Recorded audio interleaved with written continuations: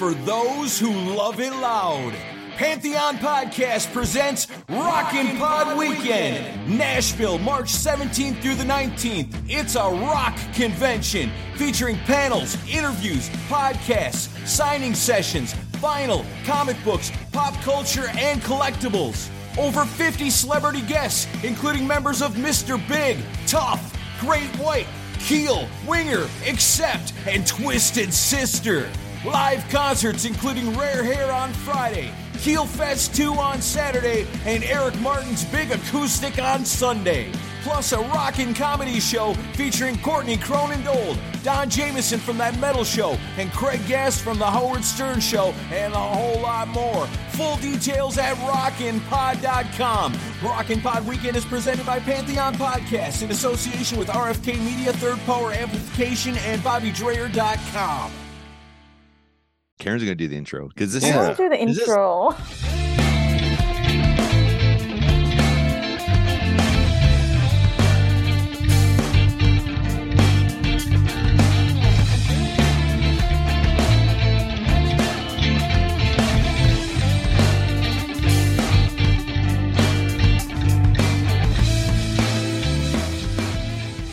Welcome to the Sean Geek Podcast with me, your host, Sean Geek, and that guy, and Best Fred, and that lady over there, Karen B. Karen B. So weird to be on this roster now. Karen B is officially, we've officially added her to the show. She's on the page. She's been doing enough episodes, and I don't know. We love Karen over here, so work my way up there. Yeah. Oh yeah. And Karen has like her whole separate fan base from Todd and I, which is probably triple our size. Which is weird. When's Karen on again? Yeah, I keep getting those. It's just a weird feeling because we're just like chit-chatting in my mind. Yep. So this week we have Nicholas Friesen on the show. Say hi, Nick. How's it going, everybody? Thanks for having me, guys. It's great having you. So tell us what you do. We're not gonna do a standard interview like Sam might do. We're just gonna chat about whatever pops up. If that's cool with you. Maybe yeah. I'm game. Some of your stuff. And not just stick to the music either. We can talk about all the stuff. Okay, so I guess the main project, it's kind of a multimedia piece. It's called Olivia C. And so I'm an illustrator, I'm an animator, I'm a musician, I'm a songwriter, and with the Olivia C project, I get to do all of those things. So it's a comic book. Issue 2 has just come out, and I'm here to plug it. The Unpredictable Olivia C is the name of that book. I want one. And and so Olivia C is an indie rocker. She's a vigilante by night. She's a ballet dancer. She does a great many things. And because she's an indie rocker, that means that me and the gang being Andy Cole from Eagle Lake Owls and Hearing Trees and Great Wealth, Matt Powers from Midnight Review Presents and Vampires, and Olivia Rain, who is a comedian and all sorts of other things, an actress, but she's also a singer. So we create the music for Olivia C, and we release, the way we do it now is there's a single for every comic book release. So Lottie in the Black and White Room is the new single from Olivia C, which you can stream everywhere.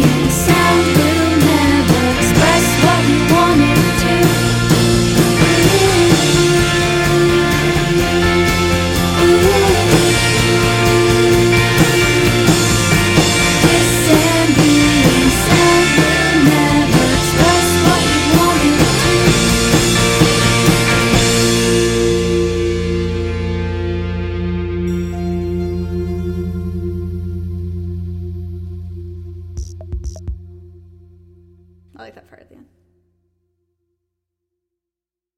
And then I do animated, like hand-drawn animated videos for a lot of the songs as well, to just kind of like flesh out that world and tell different stories and stuff like that. So you can find all of that at oliviac.net.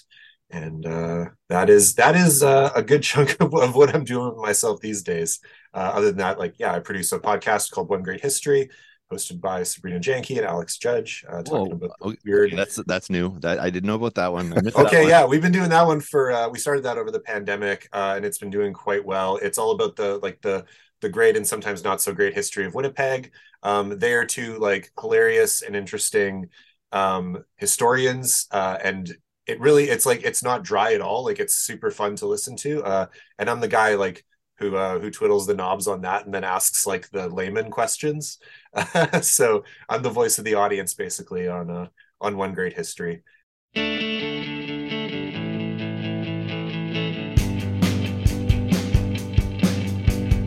Hello and welcome to One Great History. I'm Alex. And I'm Sabrina.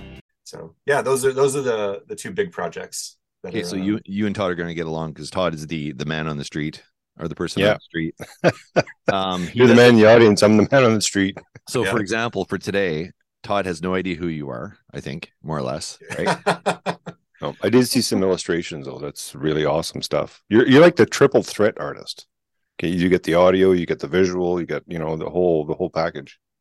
It's all this stuff that I just like to do. Like I was, playing in bands for years and lugging the bass amp up and down the stairs of the cavern or whatever. And you just get to a point where it's like, it's 2 a.m. and you're haggling for money and you didn't want to play last and you've had to play last for the umpteenth time. And I was just like, I'm tired of this. So I was like, what do I like about being in a band? I like recording and writing songs. So I write songs and I get really, really good musicians to like perform them. And I play on the tracks too, but it's just one of those things where it's like, what do I like? Well, I like making music videos. I like drawing. I like making the posters for this. And like Olivia C, like that character started out on other posters for other bands even, like that's where it all kind of came together. And so, yeah, it's going. Yeah. I'm getting cool. I got a little PTSD. You talking about 2 a.m. and lugging stuff up the stairs. Yeah. We're musicians as well. We've done our time, and I kind of don't want to do the 2 a.m. thing anymore. And I remember haggling with, well, not me. It was always someone else haggling, but we'd have these really great bands. We'd get on the same bill as another great band. And they're like, yeah, you guys are headlining tonight. And here I am thinking, wow, that's the greatest compliment ever. Like, wow, you like our stuff. And that's might not have been really what it was. They didn't want to go last. They want to borrow your amp and your drums, and they don't want to go last because they don't think that people will stick around and all this stuff. And you might even get bumped from the bill if you go last if they take too long. And fond memories. So playing live though, there must have been some fun venues to play. What are your faves? Like best sounding room in the city is the West End Cultural Center, in my opinion. It's beautiful space, beautiful staff. You can sit down, you can stand up. Like it was, it's one of my favorite rooms to play and places to see shows. I've played just about every room in the city, I would say. Like Goodwill was great, and like great stage, great sound. We used to play a bunch of gigs at like before it was the Handsome Daughter, it was a million other things like the Standard and the Rosenby and all that stuff. And that was like, I had this one band at one point that was like a 7-piece and we barely fit on the stage there. Like we had like two keyboard. It was called Merch Table Delight. And I'd really like aesthetically, like I was like, okay, so I'm gonna play bass. We have 2 guitar players, a drummer, and then 2 tall blonde women playing keyboards. And so it was like very like aesthetically pleasing. And then also another, like when I would swap off, like she would play a glockenspiel when I wasn't when I was playing bass, and then when I just like frontmanned it and gave her the bass, then she would play the bass. And she was like the Kim Deal to my well, not quite Frank Black, but I screamed like him anyway. So But yeah, like, and that was always fun to like try to squeeze everyone on that stage. Like I just remember one of the keyboard players just like sitting on the edge of the stage with the keyboard on her lap. Like that was always fun. But and then they were ones where we really had to haggle with them at the end of the night. They'd be like, come back tomorrow. We don't have the cash for you right now. And it's like, no. You will not remember me tomorrow based on how you were looking right now. But yeah, they don't own that bar anymore, so it doesn't matter. God, yeah, I forgot about that place. Went through so many transitions, and I think I've been to every version of it. I think, but the Handsome Daughter's been there for at least a decade. Yeah. Wow. Okay, now you're aging us all here. I know, right? Oh man, I think the Handsome Daughter. Todd, what do you remember? The Handsome Daughter, was that one of our favorite? Yeah, that was one of them. Yeah. Yeah, I just, you know what, without, I almost need a picture in my head of where they are. I think I know where that one it's on like, it's on Sherbrooke there. Yeah, and then there's the rear entrance to there. Is that Yep. Well, actually, they probably all have their rear entrance. The band comes in through the back. I remember we had a massive turnout for that show, and I never understood why, because it was like kind of our first show where we played a full set. Yeah, that was, I don't know. I did like that place. It was pretty cool. Is that the one where they had the mixer on the wall? At one point, yeah, it's like it's so small that they did have just like a small mixer on the wall. Yeah. And then there's one place, I don't know if that was the one that was, the stage was not a stage, it was just kind of on the floor, was just kind of taped off. That was the well, there's the Garrick. There was no stage at the Garrick. Yeah. Oh, the Garrick. That's the Garrick Hotel, not the like big Garrick Center, but yeah. Right. I like that. That was packed too. That might have been one of her best paydays, actually, for some reason. I don't know why. Weird. I don't know how they distinguish how much they could be paying a band, if it's the time of year or if it's how many bands are up there or how that all works. But we didn't do the business end. No, we didn't do that part.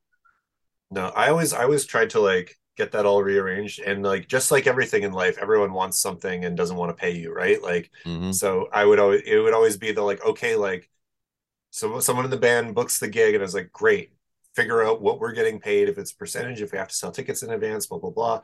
And it was always this haggle at the end of the night, which drove me nuts. And I remember once, like when I was a member of Manitoba Music, emailing someone there and being like, is there anything in place? And they're like, no, like you just have to make sure that you arrange it, like, you know, with the venue beforehand. And I was like, right, but like venues are sketchy, so is there anything that you can, like, well, you know, ask your management. And it's like, no, we don't have management. Like, you think, yeah, Manitoba Music would like be trying to set a standard. I think that'd be a great idea if they were sort of like policing it, or trying to come up with a standard for at least like the people, like, because we were members too, of Manitoba, like, you know, to kind of give, okay, here's your guideline when you're dealing with the venue. Like, man, that would have been a great idea. Yeah, it'd be a great workshop to organize. You hear that, Manitoba Music? Organize a workshop on how to get paid by a venue, the most simplest thing in the world, and bring in some venue owners. And none of the venue owners would show up for that. Yeah, I'm sure. No. I'm sure you could find some retired Teamsters or something with some kneecap busters and get in there and go, okay, you know what? Yeah, you're going to pay these guys. This is the contract. If they're playing here, they have to go through us. So, yeah. I know. I feel like I've like, my dad used to own a business, and there was a guy named Big Al there. And whenever someone would be a scofflaw anyway, me and Big Al would go knock on the door, and I'd talk, and Al would just stand behind me. I love it. Yeah. Todd, if you had put on another like 100 pounds or something, you could have been a Big Al, I think. Yeah, stand behind just this big huge barn door. Yeah. You want to pay us, don't you? Like, my name is Nick, and this is Big Al, and Al would just nod, and like and just like stand there with his arms crossed. Say hi, Al. Hi. As long as he doesn't sound like Al Bundy, I guess. No, I once made I went to UW for filmmaking, and in my student films, I once used Big Al to play a heavy in one of the scenes where it was like he was like the loan shark type. So it was like kind of like a little art imitating life, or vice versa. But yeah, it was. I was like, Al, can you beat my friend, the actor, within an inch of his life on camera without really hurting him? He's like, oh yeah, I got experience in this. Okay, good to know. Nice. Sorry, WWE beat down. I was gonna say, Karen, we seem to be hogging the conversation here. No, all good. Like, this is all entertaining for me. I am not in the band. When they say we, it's just them too. I am a mere audience. Like, I do show up on these venues, but I'm on the other side. Yeah, what's your favorite venue to go to then? Like, what kind of shows do you go to? I like the Goodwill now. The Goodwill has been kind of my go-to now. I just like the vibe in the space. I'm a little sad that their restaurant there is moving out or taking a break. Like Cow House, like it's really, really good. It's weird because you don't expect to eat that type of food in like a bar scene. But no, I like the whatever Goodwill puts up. I'm just like, it's so easy to just drag me out there. It's the right mix of they could do some events, and then it's still like I know, not large enough, because I hate the overwhelmingly large spaces. I like that. And actually Times Changed has kind of grown on me recently. Yeah, that's maybe the only venue I haven't played in the city. I've never had a band that was quite country enough or something to play the Times Changed. But yeah. You play there's a lot of I guess, like, I don't know if you're still playing when the beer garden started popping up. Like, I love the idea of the beer gardens, and because they came up kind of like during the pandemic. And there was no live music for a long time, and then they started popping out all over the city, and then they started having live music, which is kind of neat.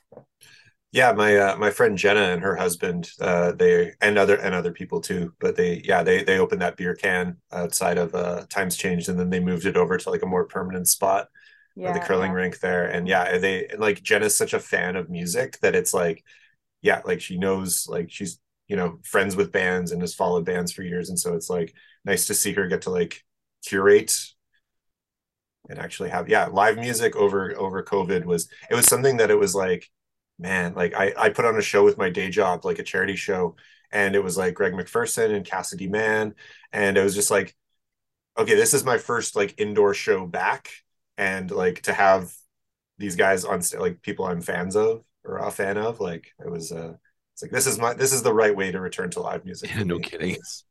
It was super cool. A nice name drop there. So I was going through the website as well, and I was kind of gonna pick a couple things off of here that I thought was very interesting. So how did you hook up with Nicole Biblo? Is it Biblo? Biblo. Nicole Biblo. I did a few videos with her back in the day. She lives in Toronto now, I think. But yeah, she was from Selkirk and then was in Winnipeg for a long time. And I think she went to college or university with my wife. And then when I used to I used to have a radio show on Kick FM 92.9, if you remember that, 9 years ago or whatever. That's the only radio station I listened to when it was around. So I probably heard some of your picks, and maybe that's where I got some of your picks. Maybe that's where I met my wife. Actually, she was hosting and I was hosting, and our shows got bumped together, and we all started hanging out and stuff. But yeah, and I would just like, Nicole was just one of the musicians that was in the playlist or whatever, and I had her on a show, and then she was like, "Oh, you make stuff? I'm gonna make stuff with you." And then we did a few videos, and it was like very much like in the no budget video days. So if you go and look up those YouTube videos, it was just like, okay, we got no budget, we're just gonna get creative, and we'll rally the troops. And I think I was TAing a film class at that time, and so I had like a bunch of the kids from the acting and film program and stuff up here in this music video. We did this video called Things That I Learned When I Worked at the Hospital. She's very like Ben Folds, like piano rock. Yep. Like that's the song, because it was playing on Kick FM. And that's Yeah. how I discovered the song.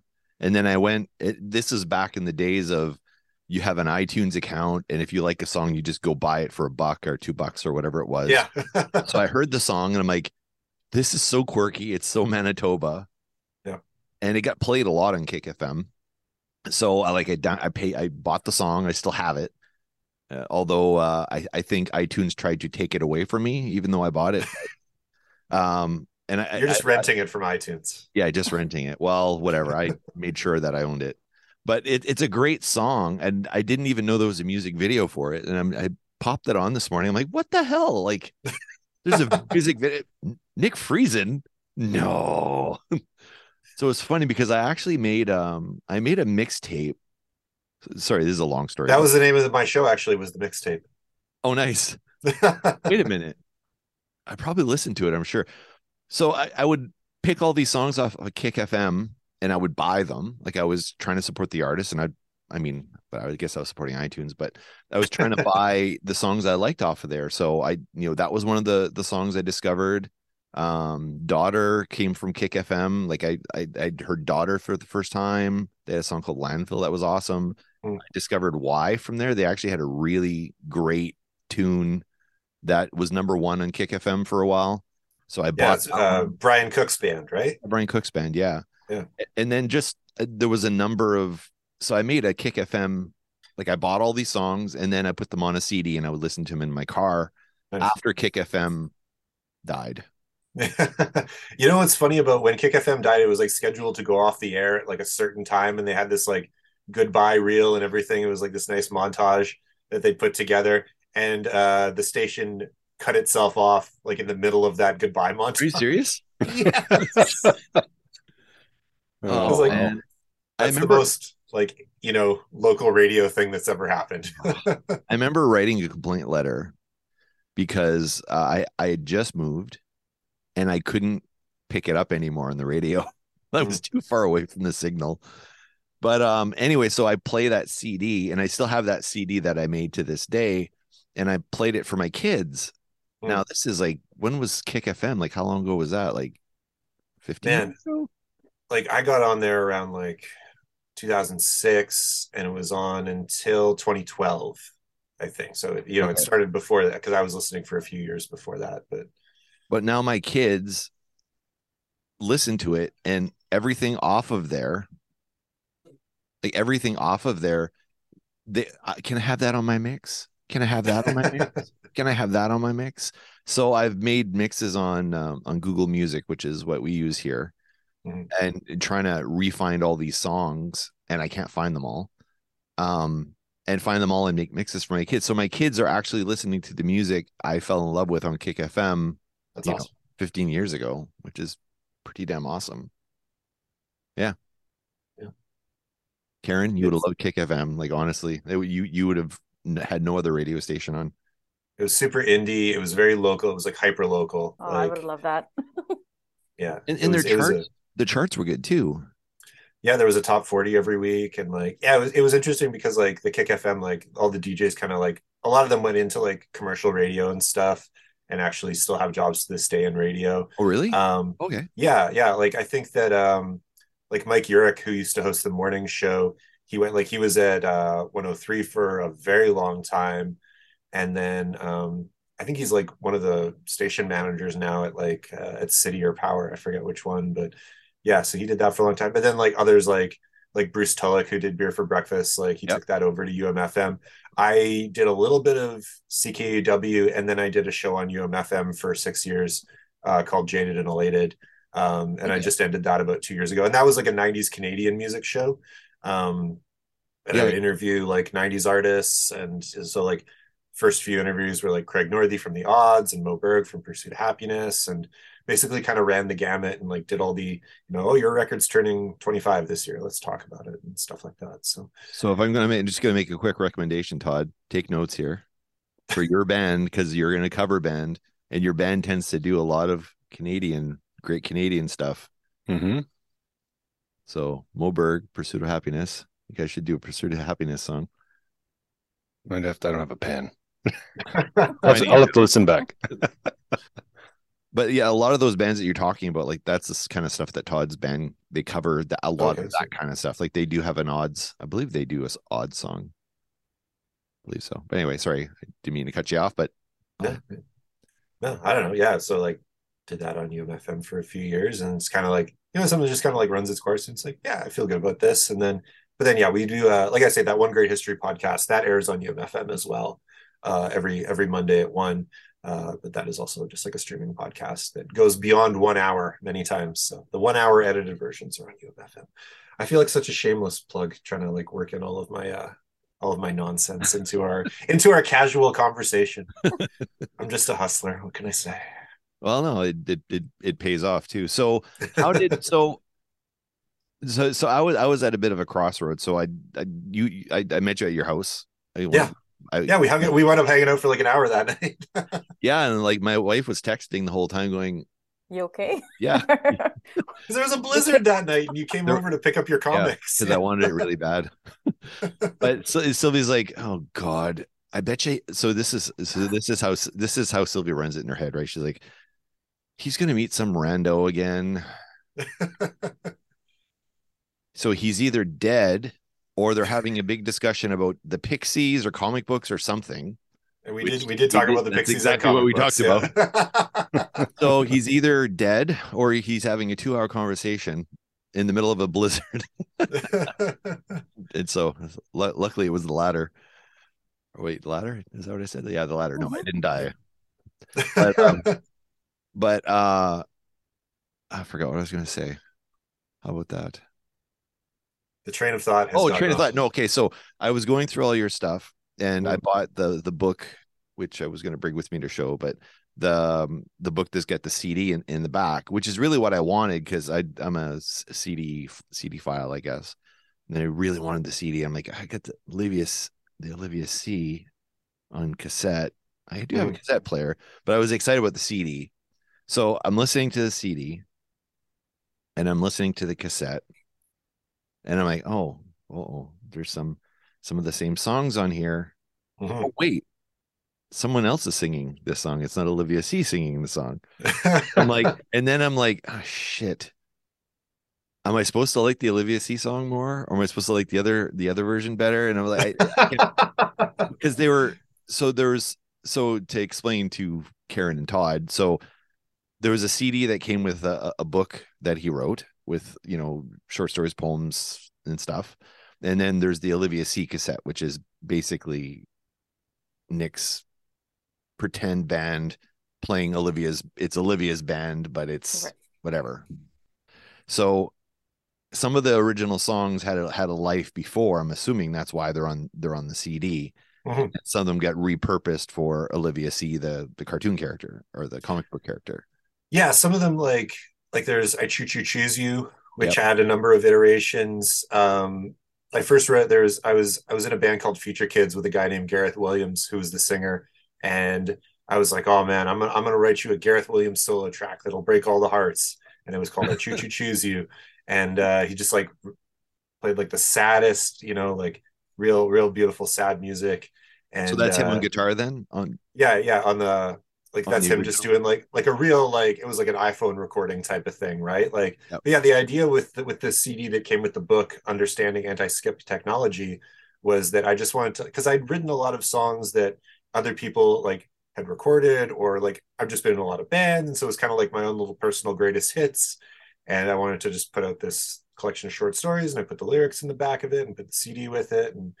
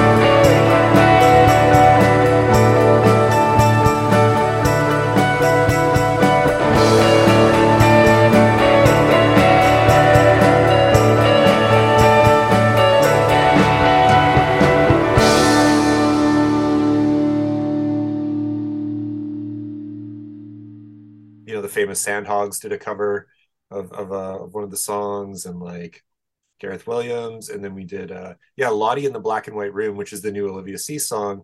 Kaylee from Future Kids and I had originally done that as like, we did the 48-hour film fest one time, the Cinematheque thing. And instead of just making a film, we decided to write a song on the Friday and then make the music video on the Saturday, and edit that on the Sunday. So that's how that song came out. And so yeah, there's a lot of just like all sorts of stuff. And I had a band called Video Brats with Emily Granger from Ex Modern Teen, and that was an exercise in like, okay, we're gonna make an EP in 24 hours. Okay, we're gonna make so it was just. So was it recorded off the floor, or was it tracked? Oh, we like multi-track because it was just the two of us, right? Okay. And then we started bringing Video Brats to other people, and we'd like say if we'd like have a Video Brats party, and we'd have like a recording studio on one floor of Emily's house and then one in the upstairs, like so that we could record two songs at once. Like it was just kind of like this, and it was this beautiful thing called the No Label Collective with like a bunch of bands like Johnny Sizzle and a bunch of bands that aren't together anymore, like Hey Pilgrim and Cato Destroy, and anyways, the old days of making tunes. So yeah, this whole collection was just, the idea was just to like bring them out. And then so yeah, like some of them were just like very, very, very, very lo-fi, and so I'd be like, maybe this can be an Olivia C song or whatever. And well, even the Olivia C songs themselves started out just being like Andy and I testing out new recording equipment that I got while I was in Future Kids, and we sat on these instrumentals for like 2 years, and then I was like, maybe these can be Olivia C's songs. And he's like, ooh, I like that. Let's like create this lore and create this character and everything. So, and then we brought Matt into the mix, and then I was like auditioning like different singers to be Olivia, but they were like, I don't know, like I feel like this might conflict with my own music project. And so that was when I remembered that I'd met Olivia Rain, and that she was an actress who could also sing. And I was like, there's going to be an acting component to this and a singing component. And so it doesn't conflict with her own band or her own musical project. And it's also a real, like, we just get together once a year and over a weekend crank out a bunch of songs. So so that's the routine. Okay. It's very quick. Like Matt and Andy, like it was literally like Olivia and Matt and Andy had never met before. Like the first EP was like recorded piecemeal, and then we all got together to do the second record.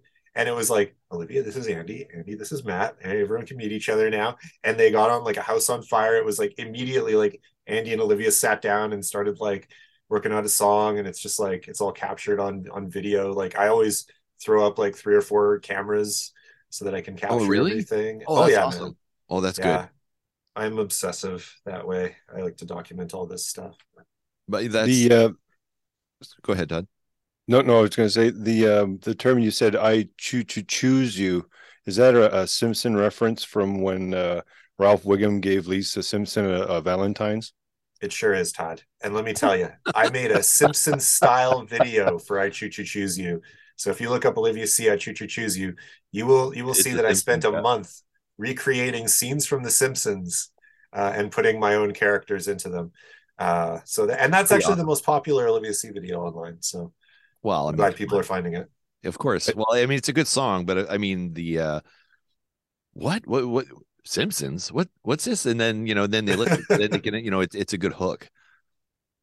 I saw the Welcome to Winnipeg illustration you did with the Simpsons type characters on there. That was pretty cool. Oh, thanks. Yeah, that's a good one. Yeah. So you've done music videos for some people too. So. Mm-hmm.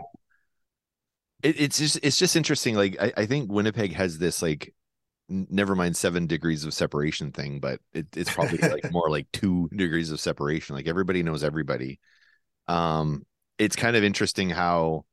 So what came first? Were you doing music videos at the same time that you had like previous bands and stuff? Oh yeah. It was just like, okay, well, we can do our own stuff. Like was it more of an exercise in indiness and like, okay, well, let's just do it ourselves, or was it more of a calling to do the video stuff, or like how did that play out? It's just a real like, I want to do all the things type of thing, right? Like it's very much about like friends working on other friends' stuff, or like someone sees a video I did and they, oh yeah, can you do one of those for me? And like started doing these animated videos. And the first one I did was for Greg McPherson, Party at Greg's. And that was as simple as I'd been a fan for a million years. And I knew like his partner in crime at Disintegration Records, Cam Lepke. I'd sat in on some like, and whenever I had like a friend's band that was recording, I'd say, oh, can I come and like take photos or video or whatever? I just want to like hang out in the studio and kind of be part of the process. And so I met Cam that way, and he would always like look at me and be like, don't film me, you're stealing my secrets. And so I walked up to Cam, and Cam's a legend in his own right. Like he worked with the Weakerthans for years, and he's on tour with Sloan right now. Oh, really? Yeah. So he's one of the best, sound guys and audio engineers. And like not just in Winnipeg, like he is quite a legend. And I walked up to Cam and I was like, hey Cam, good to see you. I don't know if you remember me. I was wondering if you could introduce me to Greg.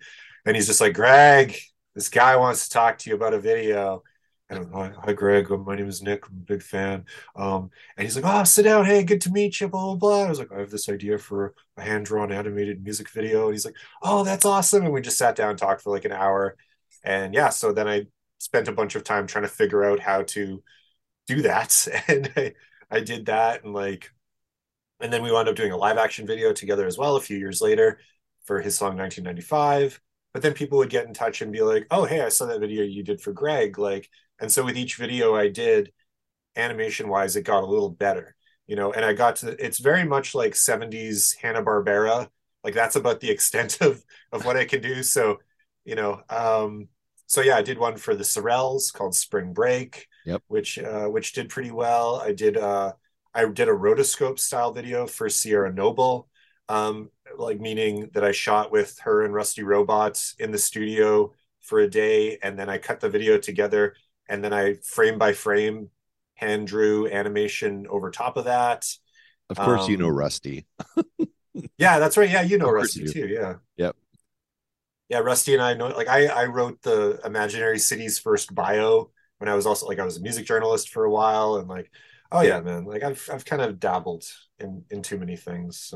So right now I'm actually working on a screenplay. Well, it's not for Rusty specifically, but I'm writing a short film based on me, Rusty, a comedian and a podcaster on a podcast. And it's the story of how why are we all in this same podcast together? So it's the story that leads up. So it's going to tell Rusty's story leading up to the podcast, my story, the comedian story, and the podcaster story, and how we all why would us four completely different people end up on that same podcast together? Right. So I asked Rusty's permission. He shared a lot of stuff when I was talking to him, and I'm like, are you sure you want me to put this stuff in here? Because it's very personally. Nope. If I talked about it, then it can be in there. So it was all cool. So that's the idea, is because I discovered Rusty backwards, because I was always aware of every band he was in, but I was never aware of Rusty himself. I just knew all of these bands. I didn't realize that there was a link between all these bands was Rusty. Yeah, he's the thread. And I mean, and he's written songs for also Tom Darcy from Small Sins. He's worked with everyone. He had Imaginary Cities. He was in the Weakerthans. Yep. He was Waking Eyes. Sheepdogs. He was Sheepdogs. He was the hired gun guitar player for a while. But yeah, now he's making music as Rusty Robot. He legally changed his name to Rusty Robot. Yep. And that is because his name is Dana Mattias, but now he's Rusty Robot. And he's a super honest and lovely man. And he's hilarious. He should have a kid show like Fred Penner's Place. Oh my God, he's just amazing and creative. So I was just watching. They did an ad, a thank you ad for the, I can't remember the name. Oh, for Tripwire. Yeah. So, and they were thanking all of all the people that they work for. So, and the whole music video is them just, thanks to HSC, thanks to, but they're singing it. So they're just literally listing every single person that they work for at their company. Yeah. And it's Doug Darling who runs the company, and he's lip syncing Rusty's voice and stuff. Yeah. It's hilarious, but it's so, I don't know. It's so funny.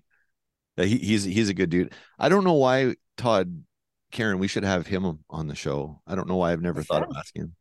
But I We remember should. when I met him the first time, because, and again, I hadn't made that connection yet, but I went to go see the Pixies because that's like Mm. my, number one, number two favorite band of all time. And then Rusty's on stage with Imaginary Cities, and my wife's there, and we're like, who's this band? And I'm like, and again, I never knew what Rusty looked like. I just never made that connection, right? I didn't realize he was the thread for a lot of stuff. And I'm watching them, and my wife and I are looking back at each other going, this is really good. And then we're like, why would the Pixies bring on a really great band to open for them with the possible chance of upstaging them? Why would you do that? Like, it didn't seem like a smart business decision. But I don't know. I don't know who approached the band to open. Like, I don't know that story, but I think they I'm were sure it was just worked out through management. But yeah, no, like they were fans. And to the best of my knowledge, Rusty is still like friends with Dave Lovering. Like I remember he told me that like him and one of his producing partners, Lloyd Dave Peterson, is the drummer, by the way, for the Pixies guys. Yeah, Dave from the Pixies. Yeah, it was like Rusty like texted him. He's like, "Hey, you guys are playing with Weezer in Fargo or something. Like, any chance you can get me a ticket or whatever?" And so, Oh man, Dave Lovering is one of my favorite drummers of all time. I rip him off a lot. Yep. yeah, so good. Also a great Yes, magician. very good magician. Yeah, when the Pixies were not doing their thing, he went to do magic, and that's how. Yep. Because the Pixies never really made money off their music. They were like one of the most influential bands of all time, but they didn't have the pay, like the money to Yeah, show so for it. it was very cool in the aughts there when like Pixies and Pavement got their reunions and got their paydays, so that like they could have their $1 million that they never got after influencing every band that got the $1 million. Like honestly, there would never have been a Nirvana without the Pixies, because I mean, literally, Smells Like Teen Spirit is ripping off UMass. Yep, Pixies, like it's literally exactly the same riff. Loud, quiet, loud, man. That's the formula. Yeah. So you're a big Pixies fan then? Huge Pixies fan. Yeah. I saw them. I saw the reunion show here when they played like the second. It was supposed to be the first show in Winnipeg, and or through some nefarious ways, I wound up acquiring some tickets to that because they sold out in like a minute or whatever. But yeah, I was on the phone and on the internet, and I got tickets. 30 seconds in, I got tickets. And I'm like, oh, those are shitty seats. Oh no. Hit cancel. Sold out. What? You remember when you had to call Ticketmaster? Yeah, well, that's what I was doing. Go to a Ticketmaster, which was like at a computer store at the mall, or something. Oh yeah. But I did see their second show. They did the Doolittle 20th anniversary or whatever the heck it was. Yeah, which is when the Imaginary Cities opened. So how was that first show? Like the actual reunion show? Was that? It was incredible, right? Like they on that tour, it was because they had been booked to play Coachella. That was their big like, okay, we're gonna play our first big show at Coachella, but we need to warm up. Okay, we're gonna play Canada because that doesn't matter. So they're huge in Canada, man. They played a bunch of college radio in Canada, like the music scene for college radio in Canada. I don't care what you say, it's one of the best. Yeah. But they booked this tour of Canada, and the headlines were all like Pixies to play the song Caribou to actual caribou in Winnipeg. Like that's stuff like that was being said about. They're like, why are they doing this? And then so they wind up like, okay, Winnipeg's going to be the first show, and so all of these music journalists are like, we have to go to Winnipeg then, and they wind up landing in Minneapolis a few days early, and they're like, you know what? Let's play a show. It was like the Fine Line Music Cafe or First Ave or something like that. And so they do this like super secret, like surprise first proper show in Minneapolis. And so everyone wound up going there instead of Winnipeg. But then so they play Winnipeg, and on this tour, they said, we want to have the most uncommercial bands open for us. So Winnipeg, who's your most uncommercial band? And there's this band called Ham. Oh yeah, okay. You remember Ham? They were just like kind of like clunky, like math rock, like really heavy, and like you'd see them at the Albert type thing, and everyone would just Did Ham 500 pound furnace? Was there some connection there between two of maybe them? Okay. you're a little older than me, so maybe you're right. But yeah, it was really fun to see that. And me and my cousin went, like my cousin he's maybe almost 10 years older than me, but he had like really turned me on to the Pixies and a lot of other great bands too. But we were sitting there. I just remember like sitting there and we were talking about like Husker Du. And then they started playing Husker Du on the speakers like in between sets. And I was just like, hey, yeah, like this is the right vibe. This is cool. And John K. Samson from the Weakerthans was like sitting in a row, and you're looking around like, okay, like Wow. there's like this is like a who's who. This is very cool. And yeah, they come out and it was like super like sloppy and loose and fun, and you could just see on all of their faces and in what they were doing, it was like just they were having fun being together again, which was the best time to see them. Like because since then, like Kim Deal didn't want to record a new album, so Yeah. she left the band and blah blah blah. And like I've seen the Breeders since then at the Fine Line in Minneapolis, and it was like super loose and fun and just one of the best shows I've ever seen because I was 6 feet away from the Breeders Oh at God. this tiny cafe. But yeah, seeing the Pixies 14th row at the Walker Theater. Yeah, it was just one of those like eye-opening, like also like seeing any band like that where you're just like, music can be anything. It can be tight, it can be loose, it can be loud, it can be quiet. Like just but seeing like Joe Santiago like ripping away and like kicking the amp over, or like Kim Deal yelling, wait, wait, wait, as they're like starting head on, like she's not ready to go. Yeah, it was one of the best shows I've ever seen. Like that and being on stage as a Flaming Lips dancer. Those are the two shows that kind of broke my brain. So Flaming Lips, nice. Wait, you're on stage with the Flaming Lips yeah, so dancing? they'd always bring people and like dress them up in costumes, Okay, yeah, yeah, like kids costumes. And on the tour that they did this in Winnipeg, it was there was a show called Yo Gabba Gabba. It was a kids yeah, show, yeah. and Of we all course. dressed up like DJ Lance Rock. No way. Yeah, so like my wife and I and a couple friends we were on stage, and I was like, I I'm love 6 feet it. away from Stephen Drozd playing like one of my favorite musicians of all time. And then like afterwards, like no, so before in the like the dressing room area, Wayne Coyne comes back and he's like, okay, yeah, so thank you all for being dancers tonight. It's gonna be a really fun show. So like be excited, be energized, and then we're all gonna hang out after, okay? So like, we'll take photos and everything after the show. Okay, great. Have a fun show. And then we go out and it's the best show ever. And then afterwards, Wayne just like hung out, and I was like, oh, like I'm trying to like sum up everything. And when you meet someone that you really look up to, Yeah, and I was just like, hey, thanks so much for having us on stage tonight, and thank you for your album In a Priest Drum and Ambulance, which is like just yeah. an incredible friggin' record. And he's like, oh, wow, yeah, that's from the 80s. Wow, let me tell you. And he spent 10 minutes just telling me about the making of that record. and Really?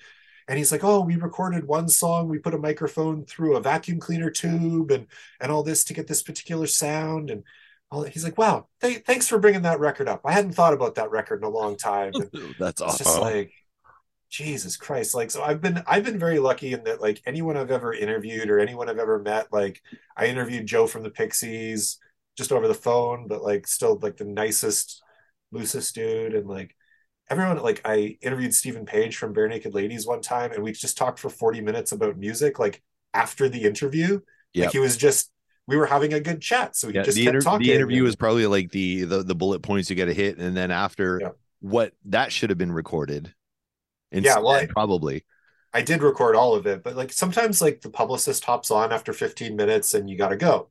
And because they've got a day of Yeah, interviews to do, but sometimes you get lucky and you just get someone in a chatty mood or whatever, right? And so yeah, the only like I can't even think of a bad interview that I've gotten. Thankfully, everyone like maybe Nick from Islands, but then once he realized that I wasn't like a journalist like yeah. out to get him, that I was like a Oh yeah, fan, yeah. he was like he kind of like mellowed out by the end of the interview. But he was also a notorious interview. So I think that's got to be frustrating as an artist, though. Like you're getting these same like 5 questions asked endlessly.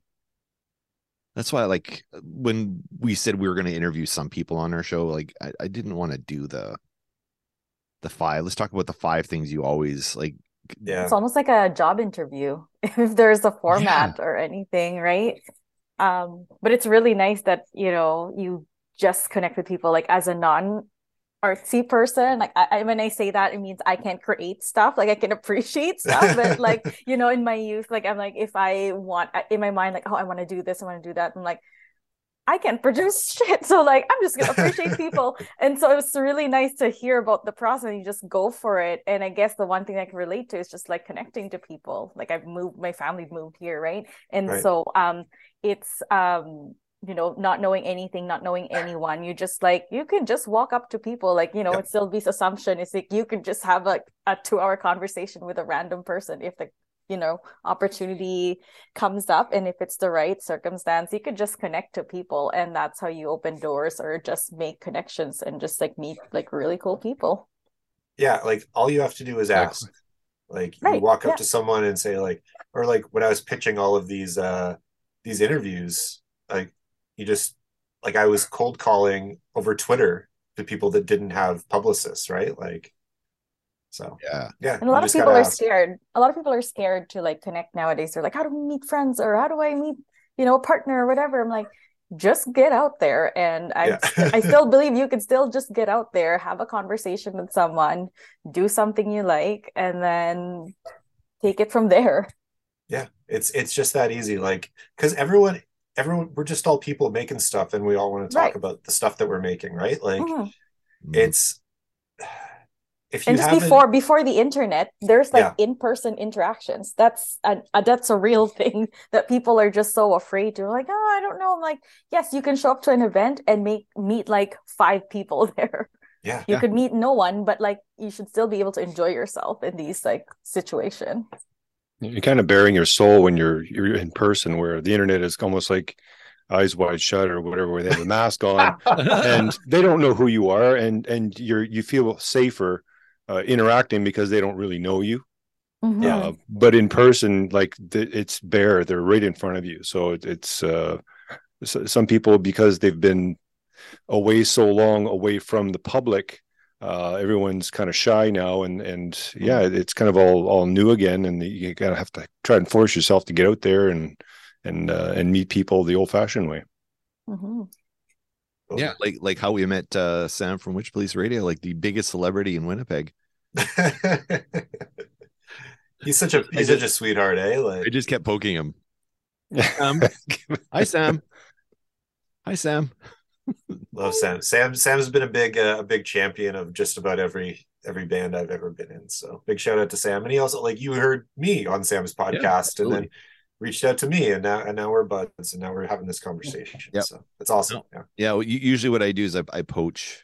I'll go to Sam and say, "Can we poach?" And then he'll just do a quick introduction. No, he's been really good, because sometimes I feel sometimes he gets like he nails an interview like really, really well. And you can tell, and I don't want to give any behind the curtain stuff away, but sometimes you can tell, like, okay, Sam obviously likes this band. Sam obviously does not like that band.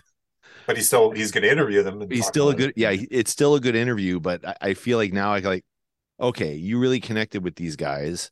And then, you hear the requisite 3 songs he plays in his episode. So then I go back and listen a little bit more. I'm like, okay, no, like that's how Todd and I discovered Nick Dyson, who's so good, who's phenomenal, like next level generational talent, whatever you want to call it. He's really, really good, but he's really, really humble too. And so we had him on because of Sam's show, and it's like, but it's like one of those things where, like, okay, Sam only has about like 40 minutes with them. Yeah, because he's just using, right? Like the standard Zoom, right? So. Yeah. So he's got like 40 minutes, and I'm like, okay, I need to know more. So it's usually and it's not to step on Sam's toes, because I usually ask him, say, hey, do you mind? But I'd like, okay, I want to go deeper with that artist. Like I want to just have a conversation, kind of, beyond that, sort as a supplement to his, his episode or whatever. Yeah, you're known for this, but we want to know more. We want to know the background, kind of. Yeah.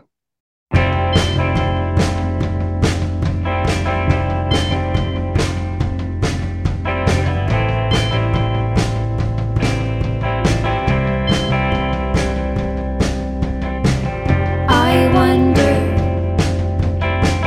if time stops. Your t-shirt becomes mine. Why did you stay so far away when you could stay home?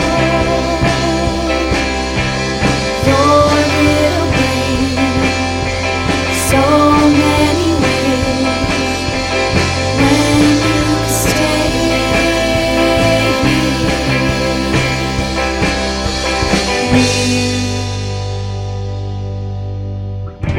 I wonder if your game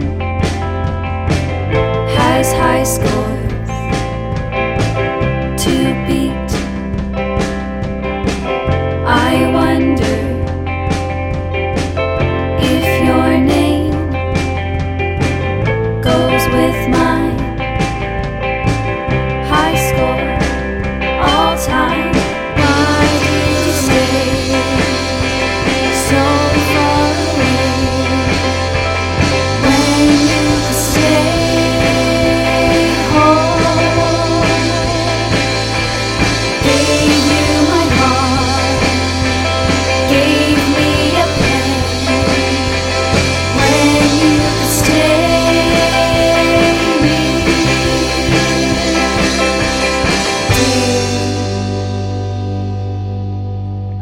It lingers, this longing, a lost song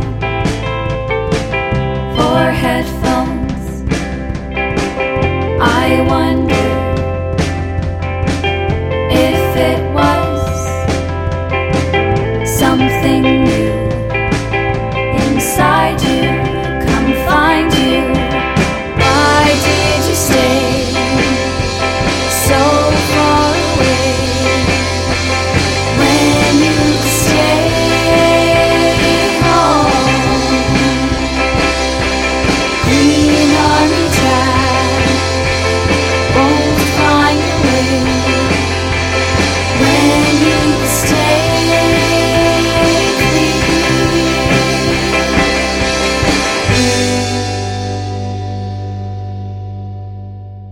I think so. I don't know. I see that one Return of the Jedi thing on the right there. The big, it looks like a dog. I don't know what they're called. At Those an what? at At. An at? yeah, it's the AT-AT. What's the abbreviation stand for? Assault tac. All, all-terrain something. What does at stand for, Nick? All-terrain attack. I don't know. All-terrain armored transport, I think. Yeah. Yeah, there we go. Wow. we're just so are those Star Wars action figures in the case behind you there? Yeah, so that's like an original run of like the Kenner 70s, 80s figures awesome. that I collected throughout childhood before Star Wars came. Like I'd go to garage sales and pick stuff up for $0.25, and now they go for way too much money online. And We lock him up there. You could Yes. you could retire with everything you got back there. I always say to my wife, if I get hit by a bus tomorrow, don't take any less than 20 grand for what's in this room. Like, Yep. it's like I'm surrounded. Like the whole room is Star Wars, G.I. Joe, Ninja Turtles, Ghostbusters, all the childhood stuff, and then a lot of new stuff too. That's how I got roped in here. I think my very first interview was because I came from a Star Wars celebration with my husband. Oh yeah. And they're just like, talk about it as we get furious and jealous in our seats, and give us all the details. That's one of my first podcasts with you guys, I think, and it's a Todd stuff. Yeah, that's right. That was actually one of our highest downloaded episodes, actually. It's just me That's blabbing about like celebrations. Yeah, it was The one awesome though. celebrations we went to. I mean, it's a big deal because it's like the San Diego Comic-Con. It's like such a big event, and it's so different from like all the local conventions that we have here. It's like so much grander scale. And that was the year where it was the 40th anniversary of Oh, wow. episode 4. So we had John Williams, like, lots of like adult men were crying, because you don't expect John Williams to show up. And then No. like the curtains, they're just interviewing someone in the curtains. I think it was Harrison Ford. And then the curtains came down and John Williams was like, commanding an orchestra and like grown men and everyone's crying. It was the year after Carrie Fisher had just passed, and so they obviously had like a big tribute again. More grown men were crying, so it was kind of it was very nice experience. And again, it was just so easy to talk to anyone there because you'd be in line for something and everyone's here for common interest, but it was just interesting to just ask like, where are you from, like where did you come from, like where are you here? And we met the one other Winnipegger that was there. That's It was amazing. actually a guy that I had worked with at my job, and it's funny because he came with like he was coming home with like a bunch of the randomest like Star Wars stuff, like a waffle maker that just like printed Darth Vader, or those like hand blenders that like it's like the lightsaber hilt. Like he was just like getting all these like random stuff because he was like, I didn't think I would run into anyone that I know, so he was just like kind of embarrassed because we are also like seated on the same row. So it was me, my husband, and him. It was like That's such amazing. a small world. I once went to Montreal for a trip, and I got out of the cab and I was wearing a Weekendance t-shirt, and this guy's walking by the cab and he goes, "Hey, Weekendance, I'm from Winnipeg too. Right on, man." And he just kept walking. I was like, "What?" That is so weird. See Winnipeggers everywhere. Yeah. Yep. Yeah, we are a virus. We're gonna infect your city. Yeah, we're a parasite. We're always trying to escape Winnipeg, just like Guy Madden's My Winnipeg. Yes, exactly. Yes, exactly. So, Guy Madden, you have a connection there too, I'm assuming, or do you? I only met Guy, like he came and talked to a film class one time, but I know a lot of people that have like worked on Guy's films and stuff. Like Yeah, same my here, buddy, yeah. my buddy Wes, like he always talks about like working on My Winnipeg and Guy screaming "More man flesh" as they're like hand cranking Super 8 cameras and like throwing Vaseline onto lenses and stuff, or like, yeah, that's Winnipeg for you. So So I was you went to U of W for film, right? Or was that U of M? Yeah, UW for film, which is like U of M is more film studies, I believe, or it used Yeah. to be anyway. And Yeah, I took film UW studies is there, actually, Yeah. with George Tolles, his Guy Madden's screenwriter. So here's my George Tolles story, and Oh, you it's have like, one. Of course you do. so it's like Fringe, like 15, 20 years ago type of thing. We're wandering around and we see this girl crying, and this guy is consoling, and we walk over, we're like, let's just make sure that this girl's okay. And like, "Are you okay?" And the guy's sober and she's drunk, and you can tell he's just like, "Yeah, I'm just trying to get her home." Like, I was like, "Are you okay? Like, where are you trying to go?" And she's like, "I want to go to George Tolles' house." And I'm like, "What?" Like, it's very late. Like, it's 2 a.m. George Tolles is sleeping. And she grabs him by the shoulders and she goes, "George Tolles never sleeps." Oh my God, that's hilarious. That's I okay. when I did my whatever solo album or whatever, my really shoddily crafted 2000 album, I used a lot of George Tolles in the album because Okay. back when he would grade your stuff, he would give you he would give you a cassette or something. I'm trying to remember now. What? He would actually, all right, now this scene is a little bit drawn out and you should lengthen the like, and it was always like a audio commentary on everything you did, right? So I had to make a short film for my final assignment. Yeah. And I got a cassette. So I literally took that cassette and started extracting George Tollesisms. George Tollesisms, and I put a bunch of them in my on my solo album I did. So I've done that before with like voicemails and things. Like, don't have his permission though. I feel like no, like, but who would know it's him though? That's true. That wasn't the video that we did at the apartment, is it? With the Weetabix? That was and yes, that was the yes. that was the one. Yeah, so Todd and I made that film. Oh yeah, okay, Todd, tell the story about the film because it's pretty interesting.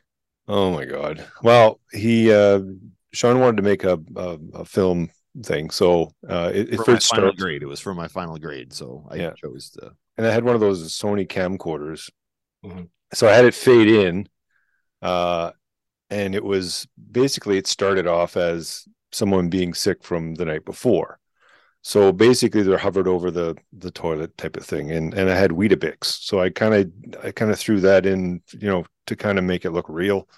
Yeah, it was weird, and it had some music in the background, and then Sean was I was supposed to meet Sean or something, and then he couldn't. He never showed up, so I'm just kind of sitting in the kitchen, just kind of waiting for him, and then it cuts to him kind of drinking on the coffee table. He was drinking shots or something, and then he kind of realized that he wasn't going to end up showing up, and then he kind of passed out. I think that was the gist of it. The film. Yeah, it was an alcoholic. Do you still have it? Yeah. Okay. We got to put that up somewhere. Yeah. So basically, I submitted this film. Tolles gave me a B-. Hey, that's not bad. Sneeze that. Yeah. So, but here's the trick. So he said he really liked the script. He certain things he liked, certain things he didn't like, of course. But the script was written kind of after the fact.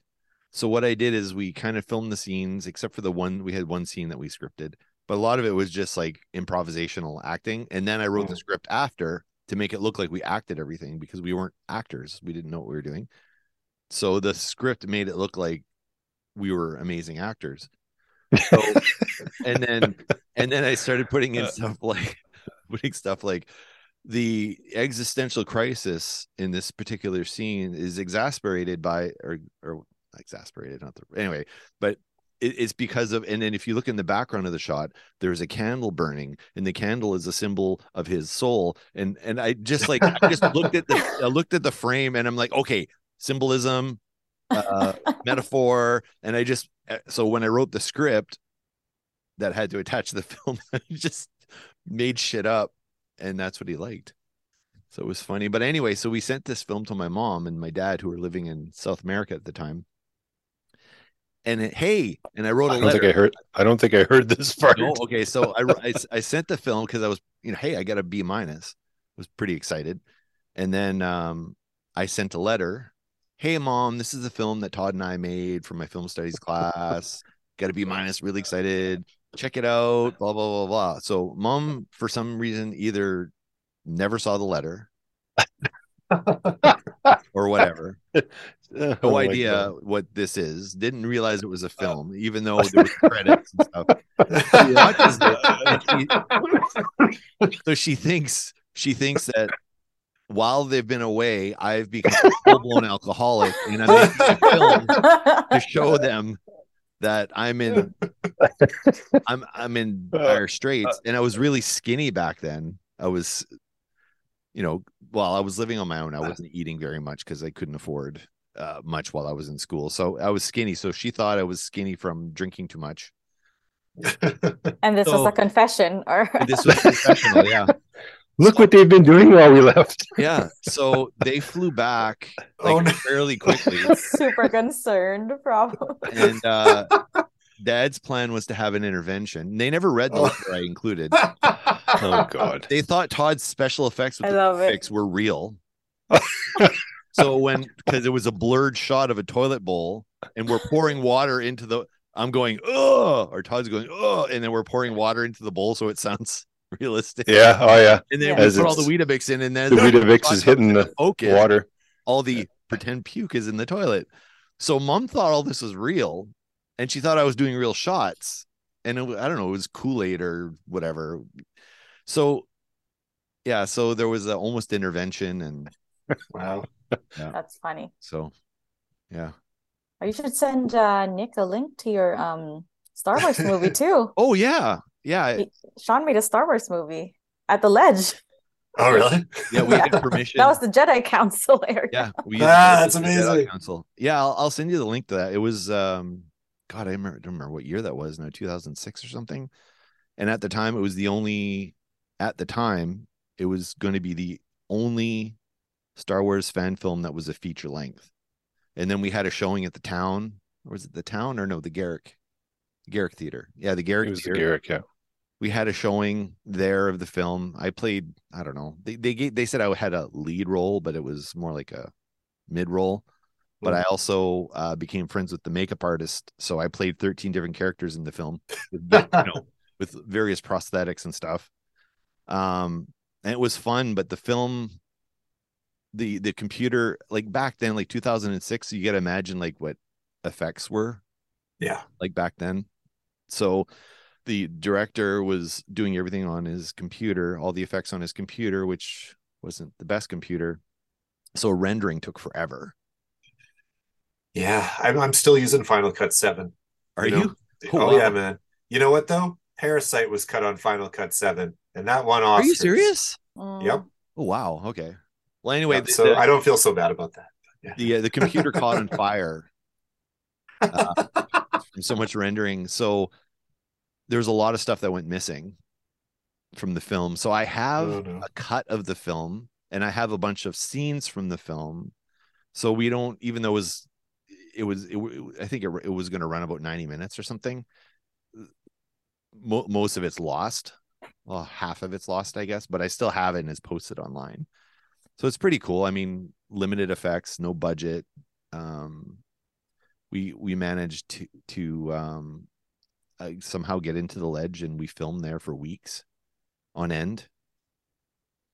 That's running around. That's incredible. Yeah, there's these like tunnels, not tunnels, but like behind every office, there's like a door that leads to back walls, or like back halls, I should say.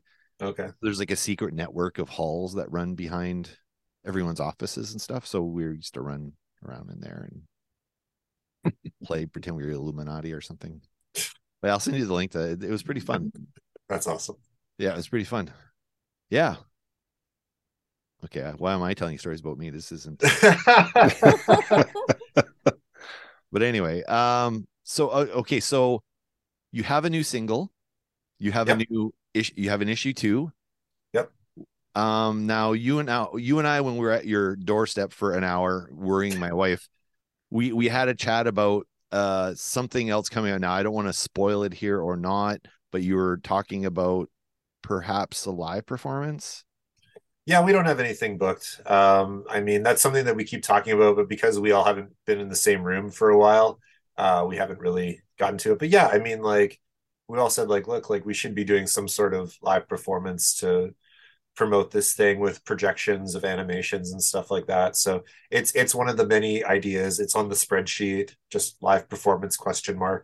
At the moment. So nothing that exciting, but I'm like, for events and things, like I'm going to be in Toronto at TCAF at the end of April. So that's exciting, which is this Toronto Comic Arts Festival. And that's a hard thing to get into. So I applied and my submission was accepted. So I get to go do that. I did Canzine last fall in Toronto, which was like a smaller type of fest, but that was a really great experience. And again, like the just going and talking to people, like getting to place the book into people's hands and stuff like that is pretty incredible. And to meet other like-minded makers and things like that. So I'm very excited. And I've applied to a few other festivals like around Canada and stuff, a few other cons. So we'll see how that goes. But yeah, I mean, maybe a live show by the end of the year, maybe not. I don't know. So well, I'll be there for that. Like that's to me, like it's meshing all the things that I like. I'm a massive comic nerd, obviously. And I love my music, so I don't know, it's kind of meshing, and I love the Hanna-Barbera animation. You know, I grew up on that, so yeah. What did you guys think of the book? I haven't really got to talk to a lot of people about issue 1 yet. I think I dropped off a copy for you, right, Karen? Yeah, I have it. I really like it. Like, and like Sean said, like, because he was saying like, oh, you know, the music is not I thought it was a read through in my mind. It's a read through, but he was like, no, it like complements the comic book and all of that. So I was like listening to it after, and then watching all the animation. I was like, this is like very interesting because it takes away the pressure from like producing like or putting everything in the book, putting everything in or vice versa. I mean, you have like other ways to, like you said, expand the world and like give everyone like the feel of what the world is. And so I was really excited. I actually keep checking the website, like, when is issue 2 coming out? That's what I kept doing because I was like, I just want to know what happens next. Yeah, I've got issue 2 is will be in my mailbox this week. So yeah, okay. Yeah, Nice. physicals will be coming, and that'll be up on nicolastronaut.wordpress.com or at oliviac.net, and just order through Big Cartel. Or if you're in Winnipeg, I can drop you a copy or whatever. Well, So I'll do a trade-off if I mean, I'll Ooh. pay for it, but any interest in this is not gonna work. Oh, This is our new album that we just released. Oh yeah, definitely, man. So this is basically it's 20 years. No, I bad at math. From tracks all the way back from 1997. So it might have been a little bit inspired by your thing, basically putting all the stuff we've done, all the stuff that Todd and I have done in all our side projects. Like we had our band Dome, and then we had just jamming, and then we had all these different bands that we were in, but Todd and I were always doing music on the side. So this is meant to capture all the other stuff. Sweet, man. Yeah, I would love to check that out. Yeah, I was checking out some of your stuff on SoundCloud. I'm like, yeah, really, it's up my alley. So perfect. Yeah. So it's more, I guess it's most of that SoundCloud stuff plus some other stuff that's never been released. Oh, sweet. On there as well. So okay. Yeah, sweit, man. Well, what did you because you said you were jamming on some of the Olivia C songs, man. Yeah. Okay, what did you think of the project? So like what Karen said, so it's interesting because you can just listen to the cassette or stream it online or whatever, because I was streaming it online before I picked it up as well. So it's like you can just treat that as its own thing. You can just treat the comic as its own thing. But because I'd listened to the music a lot before I read the comic book. So now I'm reading the comic book and I'm like, okay, wait, is this this? So then, but I didn't have, I'm not a lyric guy, even though I'm usually the lyricist in whatever band I'm in. Yeah. But I don't listen to the lyric first. I listen for the feel of the song. So Choo Choo Choose You, or what's the one that really, I've got it open here. I'm horrible. And the other thing too is when I'm listening to the cassette, I put the cassette on and I listen. And then I'm like, I don't know what any of the names of these songs are. Yeah. so I'm looking here. I think Sadie really stuck out. Idolatry.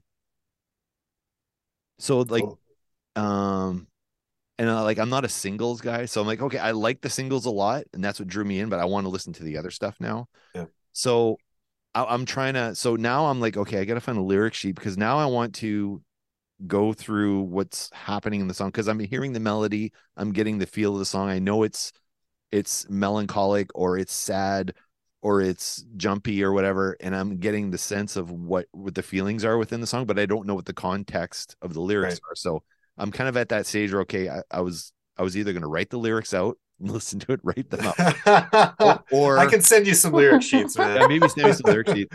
But I can't now. I want to, like, because I'm obsessive sometimes. So now it's like, okay, I want to put the two together and just see where they fit.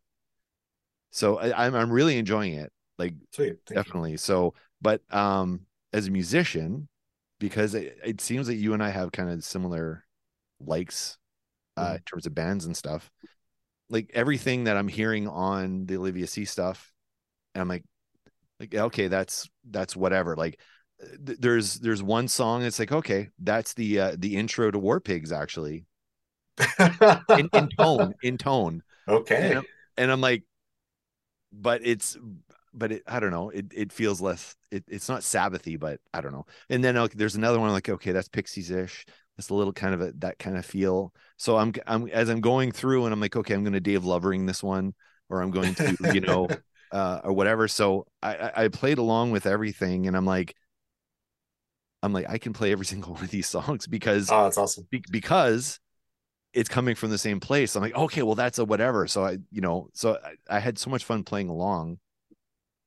Yeah, I don't know. I just really enjoying it. It sounds very much like where audio meets video when the whole thing where they're talking about Pink Floyd, The Wall, and with Wizard of Oz, like when Yes. you put them together. So it's like a mood music while you're watching, and that's what this sounds like. It's almost like you can do them separately, but when you put them together, it's like a whole different dimension. Yeah, and so what I've done with issue 2 actually, because there's a few songs, there's like 4 or 5 songs like written out in the issue. So I put on the Bandcamp page with the single, I put it's like because there's some unreleased and some demo-y, and then there's like the famous Sandhogs are actually in the issue, as well as Patrick Michelson and Spinal Fluid. Because they had done remixes of the song Silent Reading, which was the last single. Okay. So the thank you was to put them into this issue. So they play a show with Olivia, and then they wind up getting into this battle, and it's a whole thing. But so I put, if there's a song in that issue, it's all on the Bandcamp as like a little like EP or whatever, and there's a QR code in the inside flap of the issue, so you can listen to this issue. Oh, you're doing that? Yeah, so that'll be a whole thing. Okay, good. Because I was gonna say, why don't you have a QR code? Because it'd be kind of cool to like at that point, okay, you click the link or scan the QR code and then listen. So now you have background music or like soundtrack as you're listening. Yeah, so yeah, when you get to that page, you can just click on the song and actually just like soak it in, right? Like, oh, nice. Yeah, and I like to let those breathe. Like on the page, like a lot of the time it's like a full splash page of like the show and just the lyrics kind of coming out, or like it's over a few panels or something. So yeah, it's just kind of like, and I was like looking at a lot of different books, like okay, like what are some rock and roll books?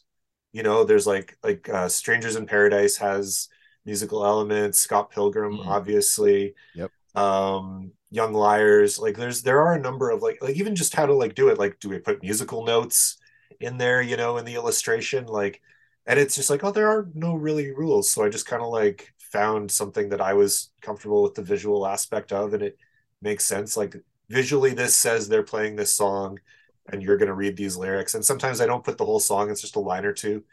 But yeah, I was like making a whole spreadsheet the other day of like, here's all the songs, and then here's what issue they're going to go into, and to make sure that every song is used at least once, and type of thing. So it's a whole like, and then I've mapped out the next like 2 years of issues, and yeah, there's a lot going on. So, I want to ask you, just because I want your opinion. The one of the books that I wrote had a soundtrack to it. So the idea was I had all these songs picked out, and then I wrote the book based on how the songs kind of made me feel. So every scene, like it was a mixtape basically. So the songs are sad, and then they switch to melancholic, and then they switch to angry, and then they switch to, so every grouping of songs was like sections of the book. And I wanted to, when I released the book and published the book, I wanted to have a CD that came with it at the time, would have been a CD. But of course I didn't have rights to any of the songs. Yeah.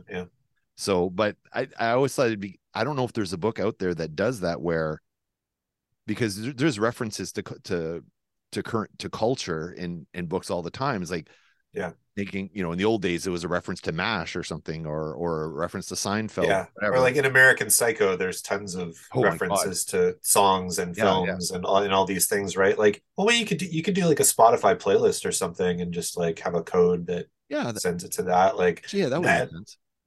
And I mean, that's how they do movie soundtracks now, right? Like, they don't even put out a full album most of the time. It's like okay, we've made this playlist on Spotify, and that's your soundtrack album for this major release movie. Like, yeah, it's weird. But yeah. I mean, like, there's no rules really, right? Like, or even like, I remember in the Scott Pilgrim books, Brian Lee O'Malley in the back had put like, just like, here's a list of songs I was listening to while working on this on this book, right? Like, and it's just like, there you go. Like, that's, look it up yourself and make your own mix. Yeah.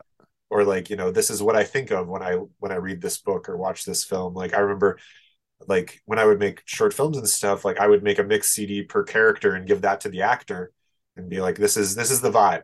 Like, get into this headspace, you know. If you're gonna play Carl, this is what Carl would listen to. So yeah. That's a really good idea. I never thought of that. I was doing I'm sure I stole it from somebody. Well, there was a movie that I was on. I wasn't the director. I was the screenwriter, but they kept me on set every day to talk to the actors to get them in the right headspace because I'd written it. And I would have these long chats with them, but I never thought of like, because when I'm writing a scene and there's always music playing, there's always a soundtrack in my head. I never even thought of doing it that way. Like, okay, this is what I was listening to. Take a listen and blah, blah, blah. Like, oh man, that's a good idea. Okay. It's that thing of like Paul Thomas Anderson. I remember there's a whole on the Magnolia DVD, there's like a whole making of Magnolia. And he would have the whole crew, like for a week, they would just go to a screening room and he's like, okay, today we're gonna watch Network. Because that is an influence, or that's going to be an influence when we make Magnolia. Okay, today we're going to watch this. Today we're going to watch that. And it was just like to get everyone in the same headspace. So like there's, you know, we're all creatures who consume all of these things and we all have different ways of doing things, but something very universal like music, it's like, okay, like even with like making these Olivia C songs, it'd be like, I'd send Olivia, the singer, which coincidence, by the way, total coincidence. I'd send her like, okay, like here's some, you know, this is this vibe. And like, and she listens to a very different type of music than like Andy and I might listen to, or Matt might listen to. And so she doesn't have a lot of the same, and she's also like 10, 15 years younger than us. So it's like a real, like there's times we'd be like, oh yeah, I remember seeing this movie in theaters. And she'd be like, I was 2. And we're like, God damn it. So yeah, but it's also just cool to like sit around and recommend stuff to people. And that's like, if there's anything I miss about doing a radio show or something, it's just like getting to push my tastes onto people. Yeah.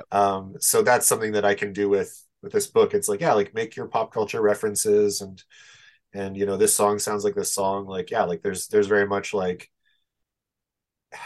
I always say like, maybe don't try to make a song that sounds like another song, but like if I say to Andy like, oh, this has a Not a Surf vibe or a Pixies vibe, that's a shorthand for like, he understands that, and he won't try to rip off a Not a Surf or Pixies song, but he'll understand that vibe and that headspace and just go from there.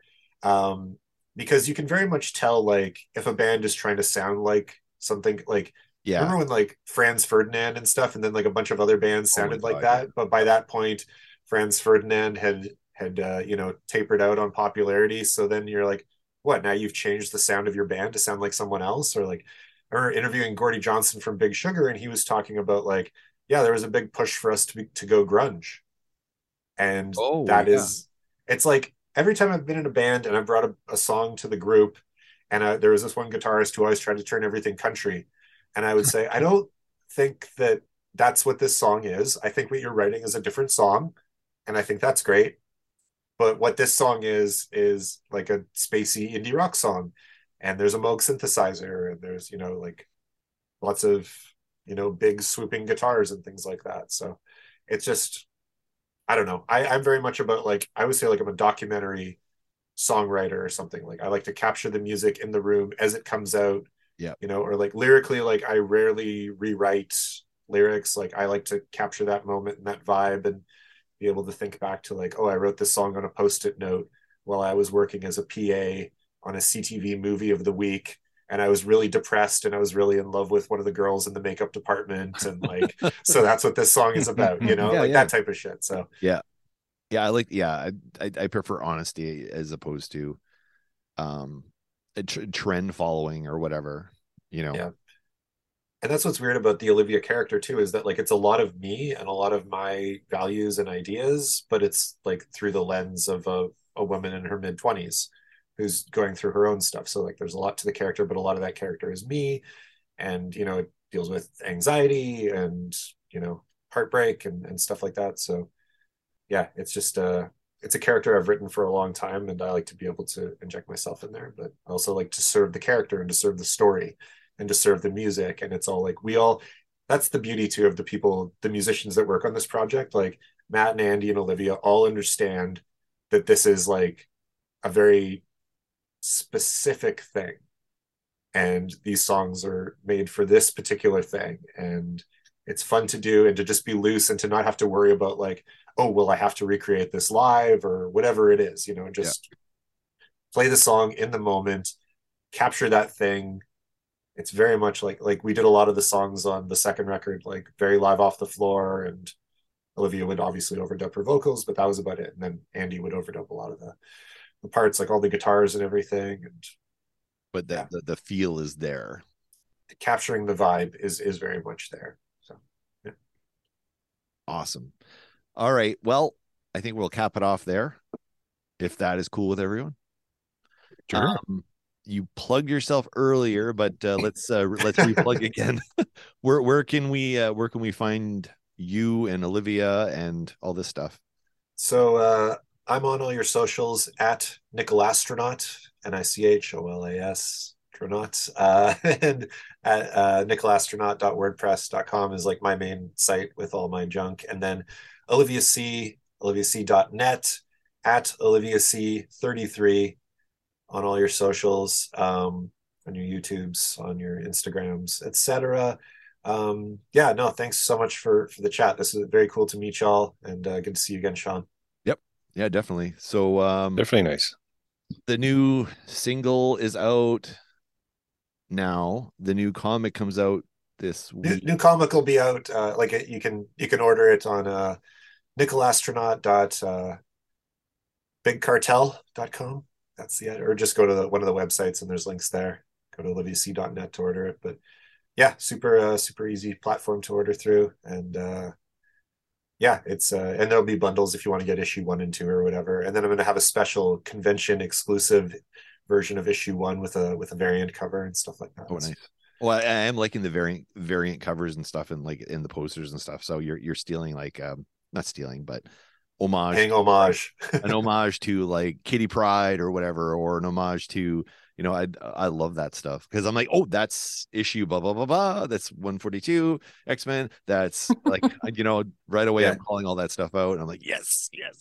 Yeah, issue 2 of The Unpredictable Olivia C is an homage to Secret Wars 8, where Spider-Man gets the black costume for the first time. So watch out for that. The new single, Lottie in the Black and White Room, streaming wherever you stream anything, available at the Bandcamp if you want to support. And you get a digital copy of the comic if you buy it on Bandcamp, and you get a bunch of B-sides and all the songs from the issue, stuff like that. So yeah, there's plenty of content to dive into if you want to enjoy.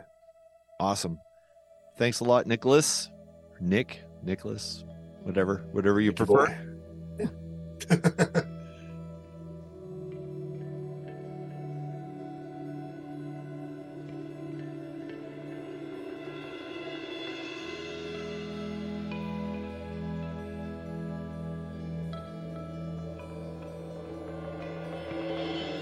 Casey, don't you go back for seconds.